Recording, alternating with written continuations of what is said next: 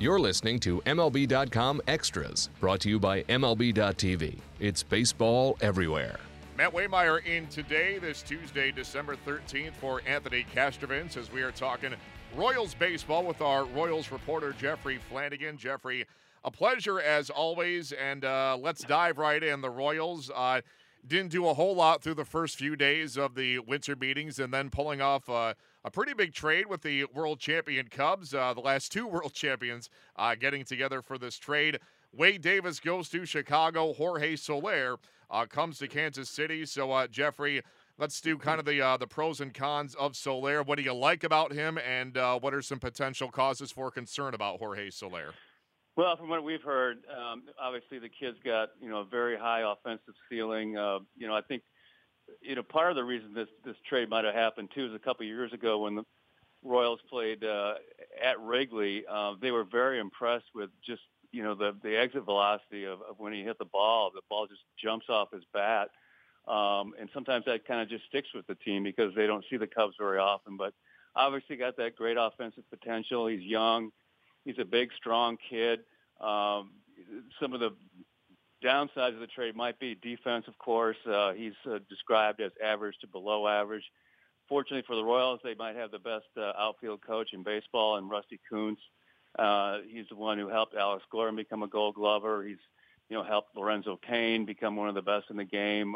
Dyson, Paul Orlando, just name the guys, and he's been able to do that. And they feel like they can work with him enough to get his defensive skills up that he could play right field on a fairly regular basis. But, of course, the big question is, he's never hit for a decent average or OBP. Can he do that? And they love the power, but can he get on base consistently? And, Jeffrey, of course, assuming that Jorge Soler becomes the everyday right fielder, of course, that's going to compromise somebody else's playing time. That's going to make somebody the odd man out. So how does this outfield kind of configure with Jorge Soler now in the mix?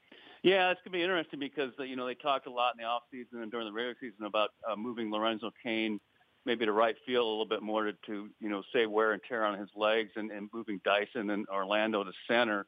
That plan probably has been scrapped a little bit. Lorenzo will go back to center and mostly on a full-time basis. And Soler will take right field. Now that obviously the offseason's not over yet, we could have some trades coming out. There's a lot of interest in Gerard Dyson out there. He's a cost-efficient outfielder with a lot of speed, great defensive skills. We know there are a couple teams that are very hot on him. So there still could be a deal or two in the works for the Royals. They've got 5 outfielders right now, and all of them were starters at one point or another last season. So something's probably got to give. Yeah, it's, as they say, a good problem to have. A lot of talented guys for only so many spots. And as you said, the offseason is still rather young, and somebody could be on the move before opening day 2017 rolls around. So, Jeffrey, the other half of this trade, of course, is saying goodbye to Wade Davis. And Davis entering the final year of his contract here in 2017. From a dollars and cents standpoint, the trade makes sense. But again, from a human standpoint, You're talking about a guy in Wade Davis who was so instrumental in the 2015 World Title, the 2014 pennant. How tough is it to part with a guy in Wade Davis who's been such a huge part of this Royals resurgence the last few years? No, it's just very, very difficult. It's difficult on management, difficult on his teammates. They don't get to where they did in 2014 or 2015 without Wade Davis, especially in 15. I mean, you can just go down the games that he won in the postseason and bailed them out. He's just such a terrific closer, one of the most elite pitchers, relief pitchers in the game, and a great teammate too, great clubhouse presence. And it's just one of those deals that when you're in a small market, those kind of deals have to be made. Last year's payroll got near almost $142 million, and it was leveraged against a deep postseason run.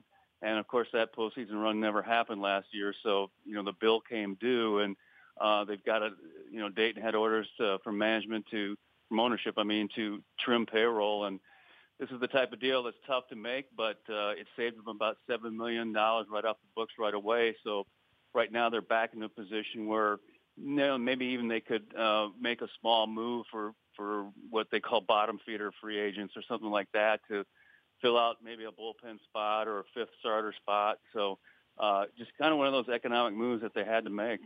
Yeah, it's like you said, the unfortunate reality of being a small market team as the Royals are, and like you said, the bill came due, and something had to happen. And I find it funny that for all the talk and all the hype this hot stove season about Aroldis Chapman and about Kenley Jansen, I would wager that Wade Davis has been better than both of them the last few years. The guy has been simply incredible for this Royals team. That said, he did have some arm issues in 2016, hitting the DL twice. How much of a red flag was that for Kansas City in trying to gauge his effectiveness going forward?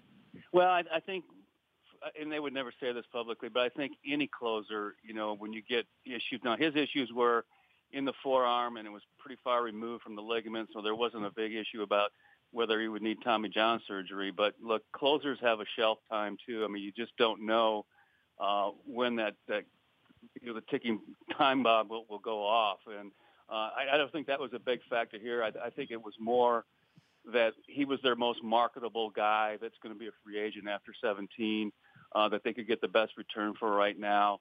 They feel like they have some depth in the bullpen. That's still an area, obviously, that they've got to improve upon because that was not a typical Royal shutdown bullpen last year, and now you're losing your best piece. But they feel like Kelvin Herrera can step in for him. They've got some young kids coming through the system that are going to be thrown into the fire next year. And, again, hate to keep going back to the small market blues, but that's the way life is. And you just got to deal with it, and you got to reproduce within the system and get guys in there and, like I said, throw them into the fire. Yeah, you brought up Kelvin Herrera. He seems to be the next in line. You go back a couple of years, it was Greg Holland who anchored this bullpen for a couple of years. He gets hurt, he goes down.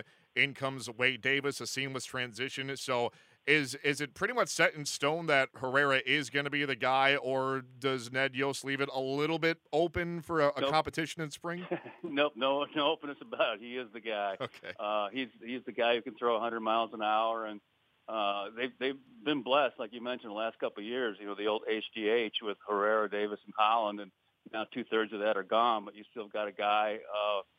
At the time they would often say that HGH they had 3 closers, and we're seeing that because 2 of them ended up being closers, and now the third will end up being a closer. And we'll have to come up with a new acronym with Matt Strom moving into the 8th spot, and we've got a kid Josh Stamont who's a 23-year-old kid who can throw 100 miles an hour too. He's probably going to be in the mix next year, but it's Herrera's job at the end to close out games, and they feel pretty comfortable him being the anchor there, and then you just have to build up the setup guys around him. And, Jeffrey, I find it very, kind of fascinating and interesting when you look at what the Royals have done the last few years, the success they've had, and the way they've had that success with, as you said, that lights-out bullpen. In my mind, I don't know if revolutionize is too strong of a word, but in some ways they kind of have revolutionized maybe not the game itself, but the way that teams approach the game. The way that teams approach success and building a team towards achieving success. Do you kind of see it that way, too, that there's so much emphasis now on teams building bullpens and that it's the Royals who kind of started this trend? It definitely was the Royals who started the trend, and it was really somewhat accidental. It was done out of economics more than anything, but because they felt like they could, save money, not giving a ton of money to starters, but instead investing some money in their bullpen. And that was a cost-efficient way to build a pitching staff. And now that, and we saw it a little bit 2 years ago, other teams started going, if we start to get, a shutdown bullpen from the 6th inning on, if we have the lead after the 6th inning, we're golden, and we don't have to invest a ton of money in it. And, you saw the Indians do it last year. You saw the Cubs do it. You've seen the Yankees try to do it. You see a lot of teams now trying to do it. Rather than spend $200 million on one starter, you can take $40 million or $30 million and build, that shutdown bullpen.